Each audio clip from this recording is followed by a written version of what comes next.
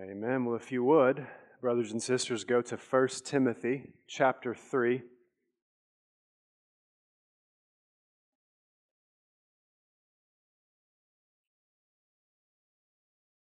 First Timothy chapter 3, and we will pick up where we left off last week, beginning in verse 8. 1 Timothy chapter 3, we'll read verses 8 through 13. This is the word of God. Deacons, likewise, must be dignified, not double-tongued, not addicted to much wine, not greedy for dishonest gain. They must hold the mystery of the faith with a clear conscience. And let them also be tested first, then let them serve as deacons if they prove themselves blameless. Their wives likewise must be dignified, not slanderers, but sober-minded, faithful in all things. Let deacons each be the husband of one wife, managing their children and their homes, managing their children and their own households well. For those who serve well as deacons gain a good standing for themselves and also great confidence in the faith that is in Christ Jesus. Let's pray one more time. Heavenly Father, we need the help of your Spirit. Please empower us to receive your word and do what you want to do in our hearts today. In Jesus' name, amen. Last week, in this chapter, we studied verses 1 through 7 in 1 Timothy 3, and we took up the very important subject of the essential characteristics for biblically qualified overseers. And while much more could have been said, we briefly got into the primary function of elders and overseers, or to use the term that is common today, pastors. And this morning will, in some regard, be a part 2 to that discussion, not because we're going to study the office of overseer more fully, but because we are going to study the second of 2 divinely sanctioned offices that the Lord Jesus has given to His church until He returns, namely deacons. And the way that the Apostle Paul lays these 2 offices sort of side by side and deals with them in a very identical manner in this chapter shows us just how connected these 2 offices are in his mind and how they function in the church. We see this also again in Philippians 1, and I read this last week, but I want to read it again because I think it is just vital for us to get our heads around Paul's thinking on this topic. And Paul, again, is operating under the divine inspiration of the Holy Spirit. And so his thoughts, his vision for the church is the Holy Spirit's thoughts and vision for the church. And we see in this passage that the Church of Jesus Christ in local assemblies will be governed by a plurality of qualified elders, or what we might call an eldership or a council of elders, and served by a plurality of deacons, or what we might call a diaconate, or a board, or a group of deacons who serve as a unit. And here it is in Philippians 1, he says, Paul and Timothy, servants of Christ Jesus, to all the saints, so he's talking to the whole church in Christ Jesus who are at Philippi, with the overseers and deacons. So he's talking to the whole church, all the saints, but he makes that distinction with the overseers, plural, and deacons, plural. Now, this is important. Healthy churches that are structured after the apostolic design in most circumstances will be governed spiritually and led by biblically qualified elders, and they will be served practically by a plurality of biblically qualified deacons.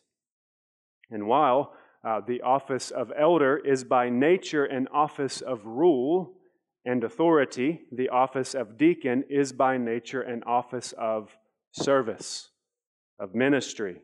The word itself reveals this. The word deacon simply means to serve.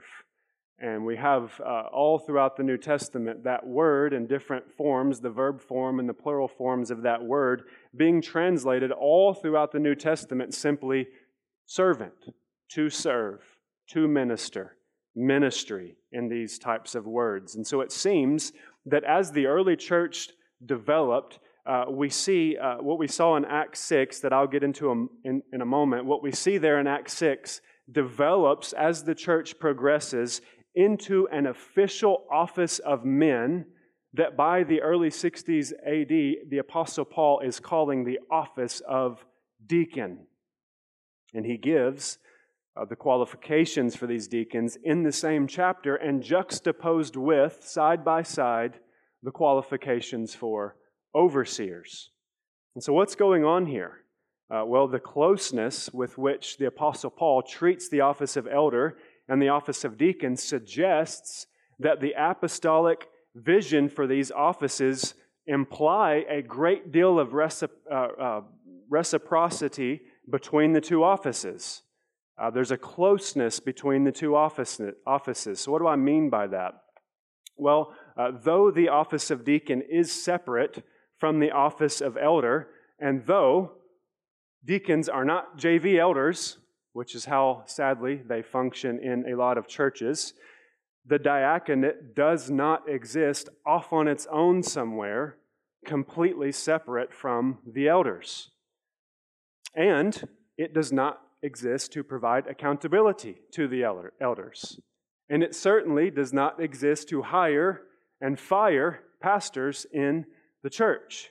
These things are simply just not the function that God has given to the diaconate. Rather, when functioning properly, the diaconate is an extension to the ministry of the eldership, or of the ministry of the eldership. Albert Martin, who I confess has been very influential on my thinking regarding these topics, says this. He gives a very helpful illustration. He says, the deacons are an extension of the mind, the heart, and the hands of the overseers. The deacons are an extension of the mind and the heart and the hands of the overseers. It is ultimately the elders who stand responsible before Christ for the health of the church. Hebrews 13:17 says, "Obey your leaders and submit to them, for they are keeping watch over your souls," or translated, they are keeping the rule over you. And then he says, "as those who will have to give an account."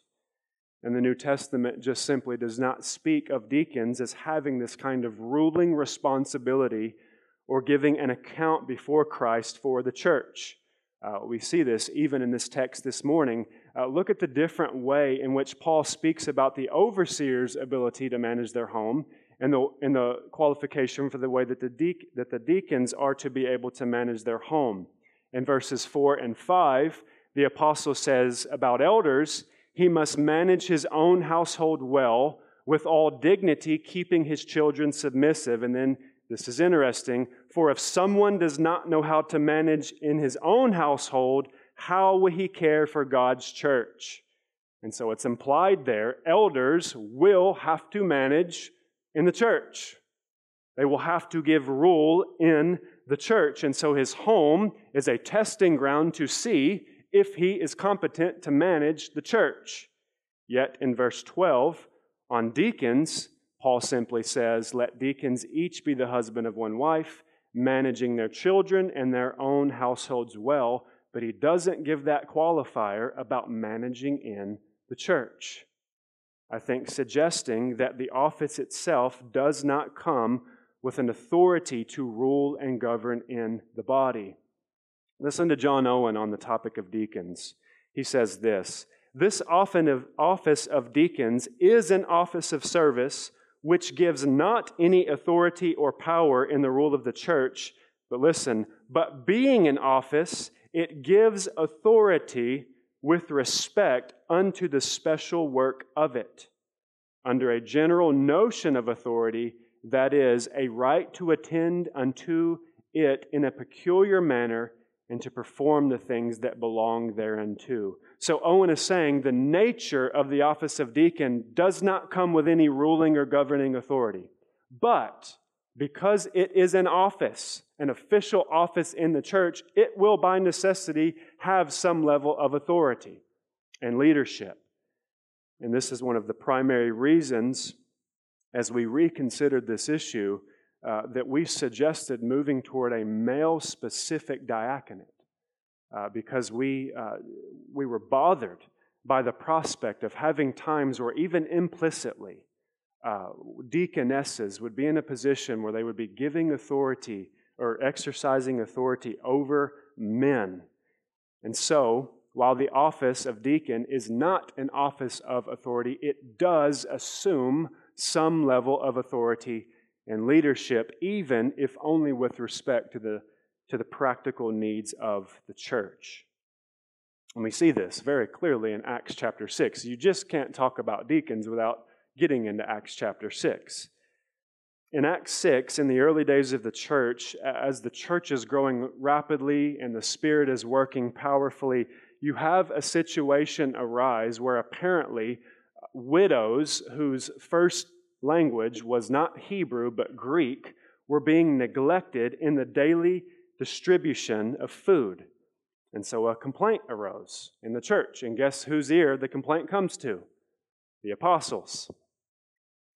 And so what they do, and here's the thing, the apostles care about widows being fed. They care about that. That's important to them. They don't say, look, this isn't our responsibility. We're just called to preach. You guys go figure all this out. We'll be back next week to preach. That's not what they do. They recognize it is their responsibility to ensure that all the widows are fed. It is their responsibility to care for the poor and to make sure the poor are being cared for in the church. But they realize that it is not God's will for them or best for the church that they give all of their time or even a large portion of their time to caring for such practical matters. Peter says in verse 2 in Acts 6, it is not right that we should give up preaching the word of God to serve tables. It's not that the apostles are above serving tables. Elders will have to do things that fall outside of their job description in the church. That's inevitable. The apostles are not above serving tables, but what he's saying is it would be sinful for us to neglect the divinely given calling to preach the word to the church in exchange for serving tables. Rather, they see their primary calling from God, their service, their ministry, is to minister the word, to preach and teach the word, and to pray for the church. And he goes on to say, therefore, brothers, pick out from among you 7 men of good repute, full of the Holy Spirit and of wisdom. And listen, whom we will appoint to this duty. You hear the relationship there between the apostles and the 7 men that were chosen, whom we will appoint to this duty. But we will, he says, devote ourselves to prayer and to the ministry, to the deaconing of the word. And this is really important. And what they said pleased the whole gathering. The whole church was able to see with spiritual eyes, it is not good if the apostles are not consumed with prayer. It's not good for us. It's not good for our children. It's not good for the church. We want these men that have been called by God, called by the Spirit, we want them giving themselves to prayer and to the Word. And it was good in their eyes. It pleased them. That's how they can best serve us. And if they're consumed with distributing food to widows, we are going to suffer. And I don't want to come off, brothers and sisters, as arrogant or judgmental, but most of us in this room have sat under weak and superficial prayerless preaching. And it affects you after a while. It affects your soul. It affects your family. And it affects the church. This is a reality. I mean, you just see the wisdom of God in this design. It's healthy. It's good. It's a blessing to the elders and a blessing to the church. Martin again argues that the diaconate's very existence reveals that God cares about the whole person. He doesn't just care if we have right theology. He cares if widows are fed. He cares that the poor are cared for. He cares that our lawn looks nice. He cares about the whole person, not just our theology. However, at the same time, the diaconate's existence reveals the supremacy and the centrality that God places on the word and prayer in the church. It's vital. The fact that God gave the church the diaconate for the purpose of freeing up the ministers to serve the church through prayer and through ministering the word shows us just how vital those things are. They're the engine that drive the church in health. And if those things fall, the whole church is going to fall apart. And it may look good on the outside. It may run well. It may look like it's functioning well. But the spiritual health of that church, if prayer goes and the ministry of the word goes, it will die. And it will apostatize. You know, this is one of the things that I respect most about Pastor John Mark. You know, he sees his chief responsibility as a pastor is to week in and week out labor in this book and to preach to you the word. And I have seen him week after week after week push away all kinds of things on a Thursday and a Friday that seem dire and seem important and seem like they need to be attended to because he has a conviction that says, God has called me first and foremost to minister the word to the flock. He gets it. He understands what God has called him to do as an overseer. We saw last week, the elders are given as gifts by Christ to the church to serve her by exercising oversight, by shepherding the flock, by studying and teaching the word, and according to Acts 6, through prayer. And so when we really think through this with the mind of the Spirit, we see that the primary way the deacons serve the church is by serving the elders, by freeing up the elders. Through freeing them up as much as possible to give themselves to prayer, to the word, to shepherding. That's how the church is going to be most blessed. Ron actually said something similar to this in our last deacons meeting, and it's been just in my mind as he said it, and I'm paraphrasing, but he essentially said this: the way I understand serving as a deacon is how I can free up the elders to do what God's called them to do. That's what being a deacon is. That's the way I understand God's call for me, is to free up the elders to be able to pray, to be able to minister the word, to be able to meet with sheep. That's how I can best serve the church. Because, guys, the specific scenarios are going to change. We don't have a big challenge right now with feeding widows. That's not a massive need right now in our church, but we do have a property to upkeep. And we do have bills that need to be paid. We do have doors that need to be locked and unlocked. We do have all sorts of needs. We have communion elements that need to be prepared. We have money that needs to be distributed and taken to the bank and kept up with. These are ongoing needs of the church. Benevolence needs to be distributed. We could go on. And whose shoulders does that ultimately fall on? Ultimately, it's the elders. It's the overseers of the church. They are the ones called to govern and lead the church, and they are the ones that will give an account to Christ.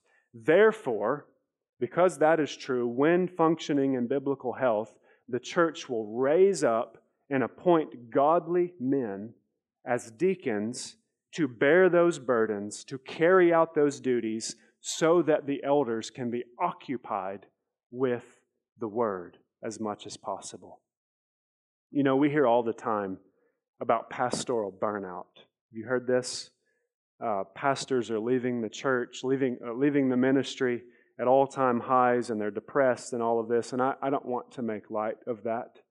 There are very peculiar challenges in pastoral ministry that do lead to serious discouragement. But I have often struggled to sympathize with the whole notion of pastoral burnout. Because when I look at what pastors are called to do, and I look at our lives and I just say, we are the most blessed among men. We make a living off of spending hours in prayer. We serve the Word. We study theology. We labor with the sheep. We help struggling sheep. We lead the church in public worship. Everything we do leads to edification and growth and health. How are pastors getting so burnt out? But it occurred to me that in America, most churches are not functioning biblically in regard to their elders and their deacons. And so many pastors are not functioning biblically. And so they're off doing a million other things that their church expects them to do that fall out of the category of the Word and prayer.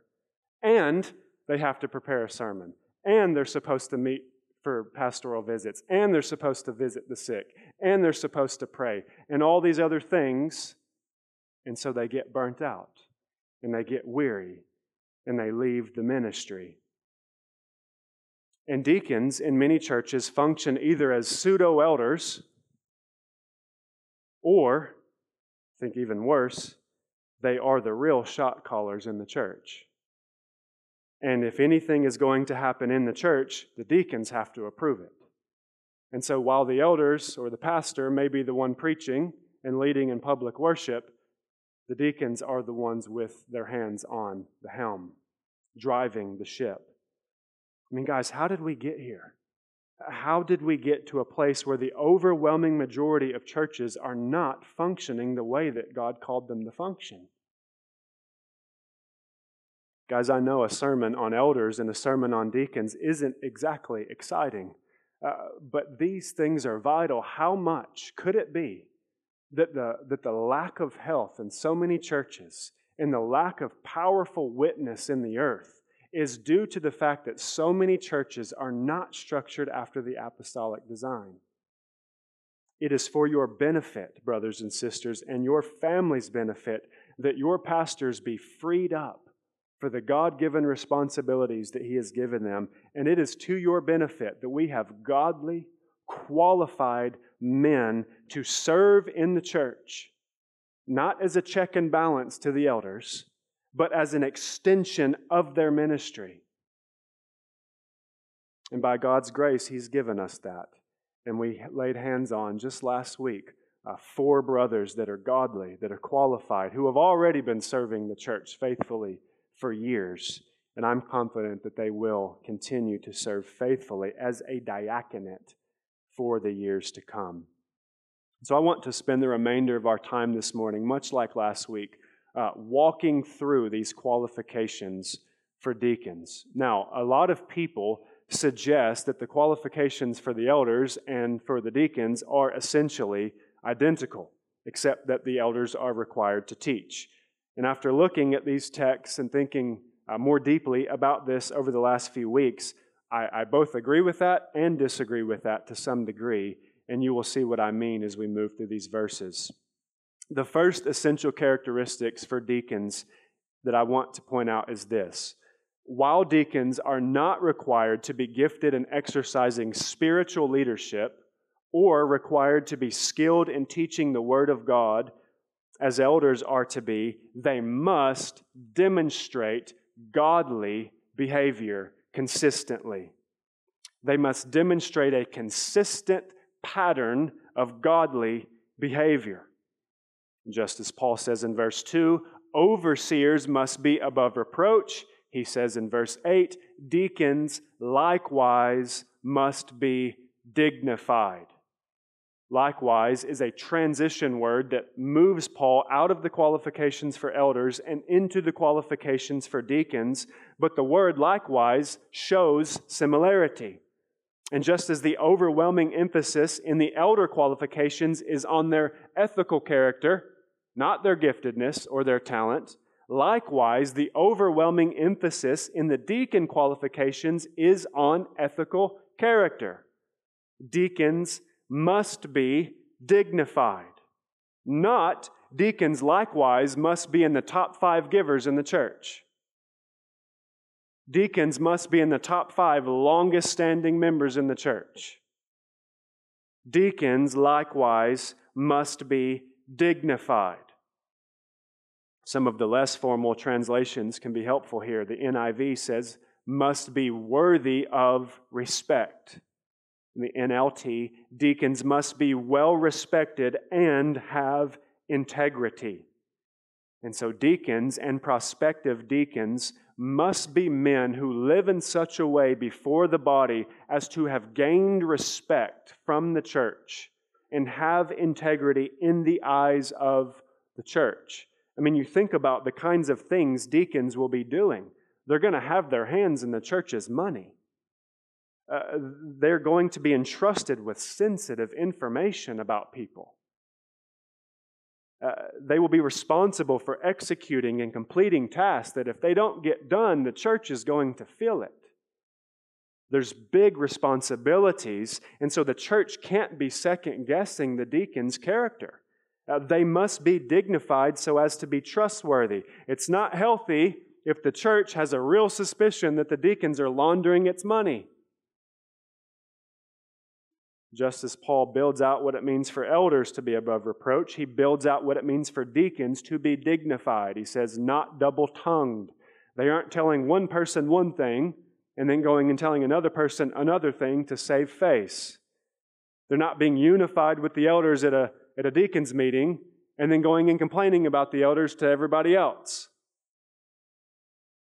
They're not devious in speech. They aren't sharing personal information when someone loses a job about people's needs and struggles. They're not addicted to much wine. Their minds are focused on being godly, on doing the work in the church, not on excessive drinking. They're given over to the work, not given over to pursuing alcohol or some other substance. They're not greedy for dishonest gain. Again, the nature of the deacon's work is going to require that their hands be in the church's money. And so, if they're greedy for dishonest gain, they may, like Judas, who had his hands in the money, be tempted by the devil when the opportunity provides itself for dishonest gain to take that money, to do something dishonest with it, and to bring great reproach upon themselves, on their family, on the church, and ultimately on the Lord. They must not be greedy for dishonest gain. Verse 9 is interesting. He says they must hold the mystery of the faith with a clear conscience. And so deacons are not required to be skilled in teaching the way elders are. They are not required to be skilled to give instruction and sound doctrine and rebuke those who contradict it. However, they must have a firm grasp on the gospel of Jesus Christ and not waver in their commitment to it.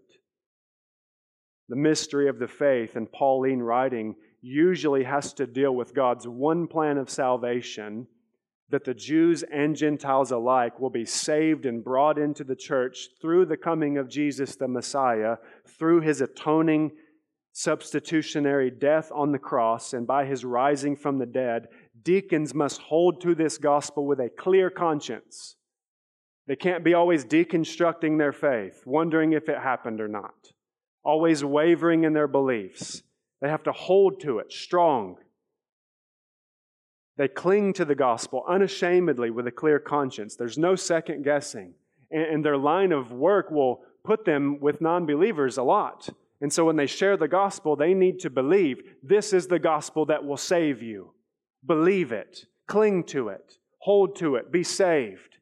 There's a clear conscience with regard to the gospel in the message of salvation. Verse 10, he says, and let them also be tested first, then let them serve as deacons if they prove themselves blameless. And so both elders and deacons must be tested and assessed before they get the office. But especially for deacons, it's almost going to be like they are deacons before they get the office. They're going to already be serving. They're going to already be bearing burdens. They're going to already show us a competency and a skill for doing certain things, so that when we ordain them through the laying on of hands, we're just making official before God and before the church what these brothers have already been doing. And if they're tested and they prove to be faithful, the church lays hands on them and sets them aside as deacons. They must demonstrate godly behavior for an extended period of time before being appointed to the office. Paul says in 5:22, "Do not be hasty in the laying on of hands, nor take part in the sins of others. Keep yourself pure."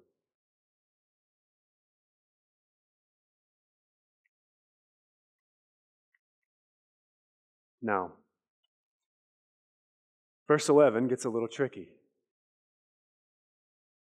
Their wives, likewise, must be dignified, not slanderers, but sober-minded, faithful in all things. So Paul here clearly introduces a third category of people. Again, verse 2, an overseer must be, and then he gives a list of qualifications. Verse 8, deacons likewise must be, gives a list of qualifications. And here at verse 11, their wives or women likewise must be, and he gives a list of qualifications. And the first one is dignified. And so this construction that Paul uses has led not just liberal kind of feminist scholars, but conservative, godly men who have a high view of Scripture to look at this and say, Paul is introducing a third office, namely deaconess, an office with equal authority to the male deacons called deaconess or deaconesses. And I will confess that I'm not totally certain at this point who I believe these women are, but I am confident in my mind, as I have thought about this a lot over the last few months, that Paul is not introducing a third office of female deacons or deaconesses. So I wrote a position paper on this. If you would like to have that, let me know. I'm not going to get into all those arguments this morning, but I think I can rest my case on the very next verse. Verse 12, let deacons each be the husband of one wife, managing their children and their own households well. Now, I know we live in a twisted age where women can be husbands and men can be wives.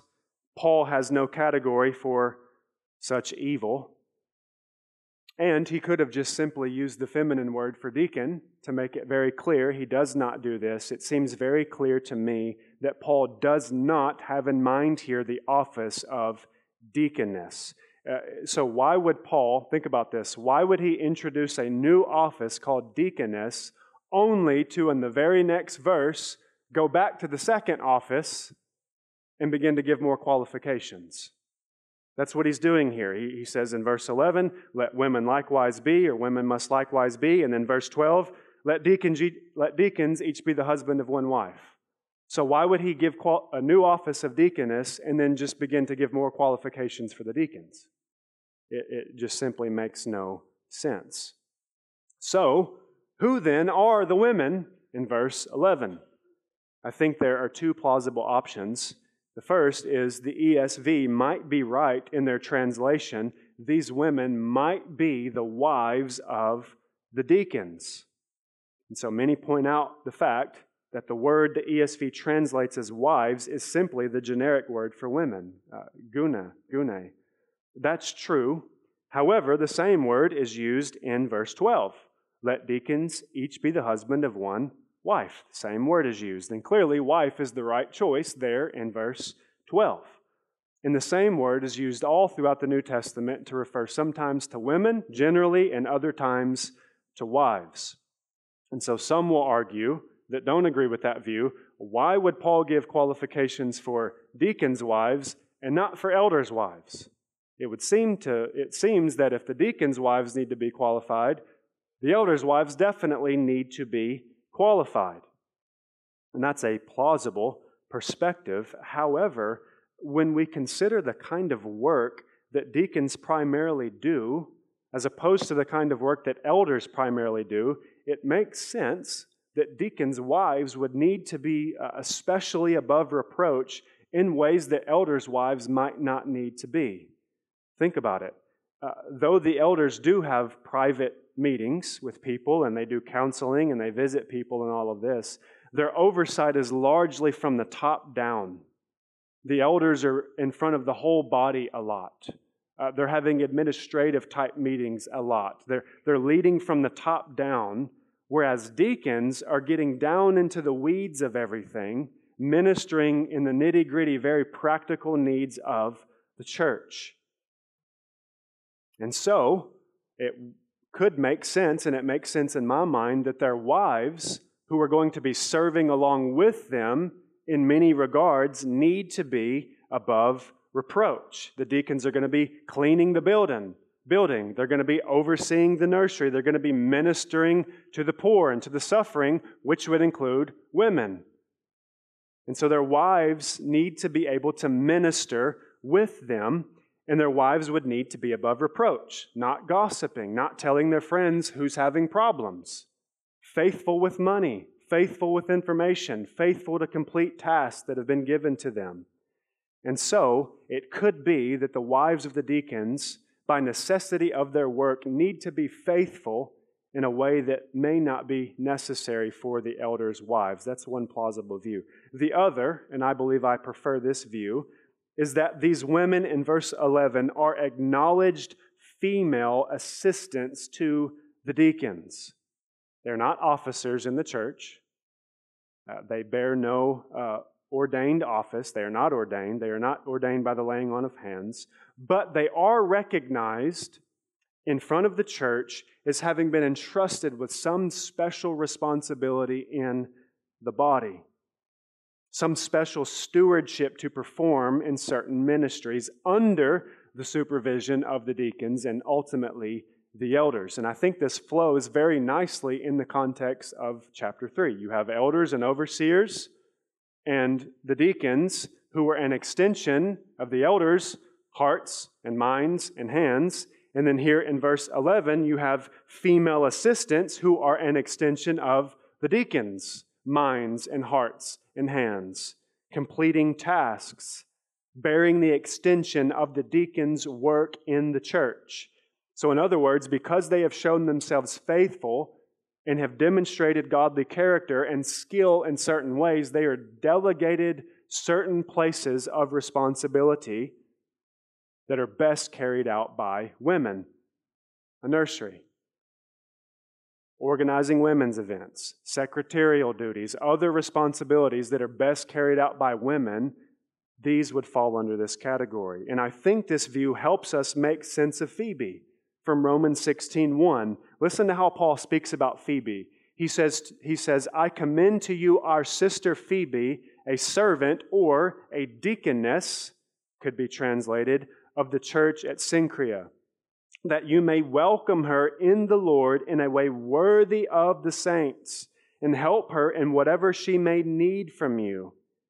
For she has been a patron of many and of myself as well. So Phoebe has proven herself a faithful servant of the Lord in her church, and she's proven herself faithful to Paul. And she's been given a special responsibility, possibly even carrying Paul's letter to the Romans. And it seems like she's been recognized by some in this manner as having been entrusted with some particular task. And so it seems that the apostle envisions that there will be godly sisters in the church who do not have an office, who are not ordained, but who are recognized before the church as being competent in certain areas, who are faithful, who are godly, who can serve as an extension of the deacon's ministry. And none of that, we should celebrate that, but none of that leads to the conclusion that these sisters need an office in the church to do such ministry. And I want to conclude here with verse 13. He says, for those who serve well as deacons gain a good standing for themselves and also great confidence in the faith that is in Christ Jesus. Guys, the office of deacon is a high calling. It's a high calling, and it is worthy of much respect. You know, those who serve well as deacons, they will gain great respect in the church. They will. They will be highly esteemed. They will be held in honor before the saints. Not only that, but they will grow in assurance of their salvation as they perform the work of the ministry and in their confidence before the Lord. You know, we talk about this a lot around here. We are not justified by our good works. We are justified by grace alone, through faith alone, in Christ alone. However, good works go a long way in strengthening our assurance in the Lord. And our hearts are increasingly encouraged in confidence as we bear fruit and as we serve. Listen to chapter 16, paragraph 2 in the Second London Confession on good works. It says this: "These good works, done in obedience to God's commands, are the fruits and evidences of a true and lively faith. And by them, listen, believers manifest their thankfulness, strengthen their assurance, edify their brethren, adorn the profession of the gospel, stop the mouths of adversaries, and glorify God, whose workmanship they are, created in Christ Jesus thereunto, that having their fruit unto holiness, they may have the end, eternal life." And deacons, by nature of their office, have the privilege of being able to consistently and constantly serve the church and perform ministry and increase their assurance of salvation and encourage their brothers and sisters and bear fruit for eternity. Any brother who has served as a deacon for any length of time knows that their ministry is rarely, if ever, flashy. And they definitely know that there is a great disparity between the service and the work and the time and the labor that they do and the amount of thanks that they receive for doing the work. There's a great disparity there.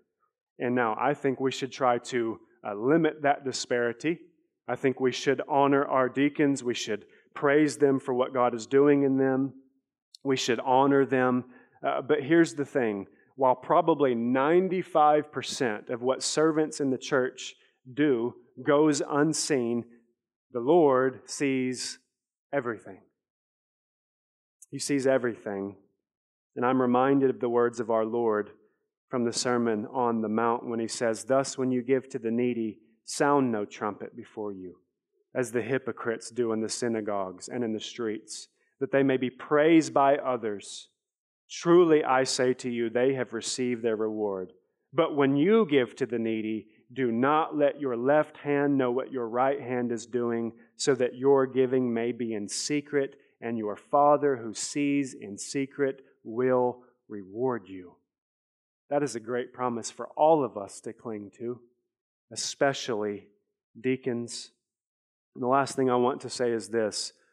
You know, while the word deacon or servant did become an official office in the church, it does not negate the fact that the whole church, the whole body, is to be a functioning diaconate.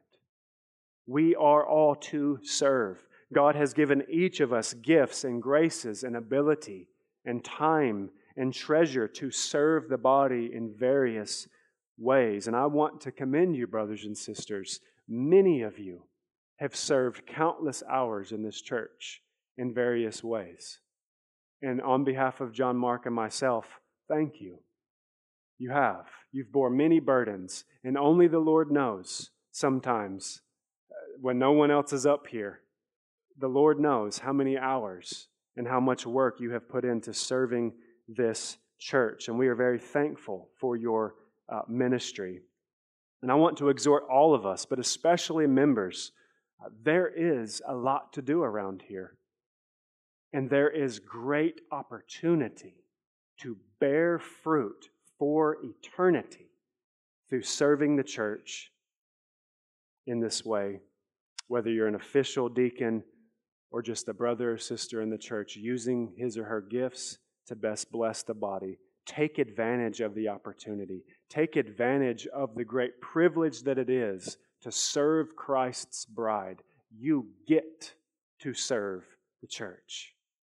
You get to serve the church. It is a privilege. grow in confidence before the Lord, and gain eternal treasure for heaven. Amen? All right, well, I'm going to transition us now to the table where we think about how Christ has served us through his life and death for us.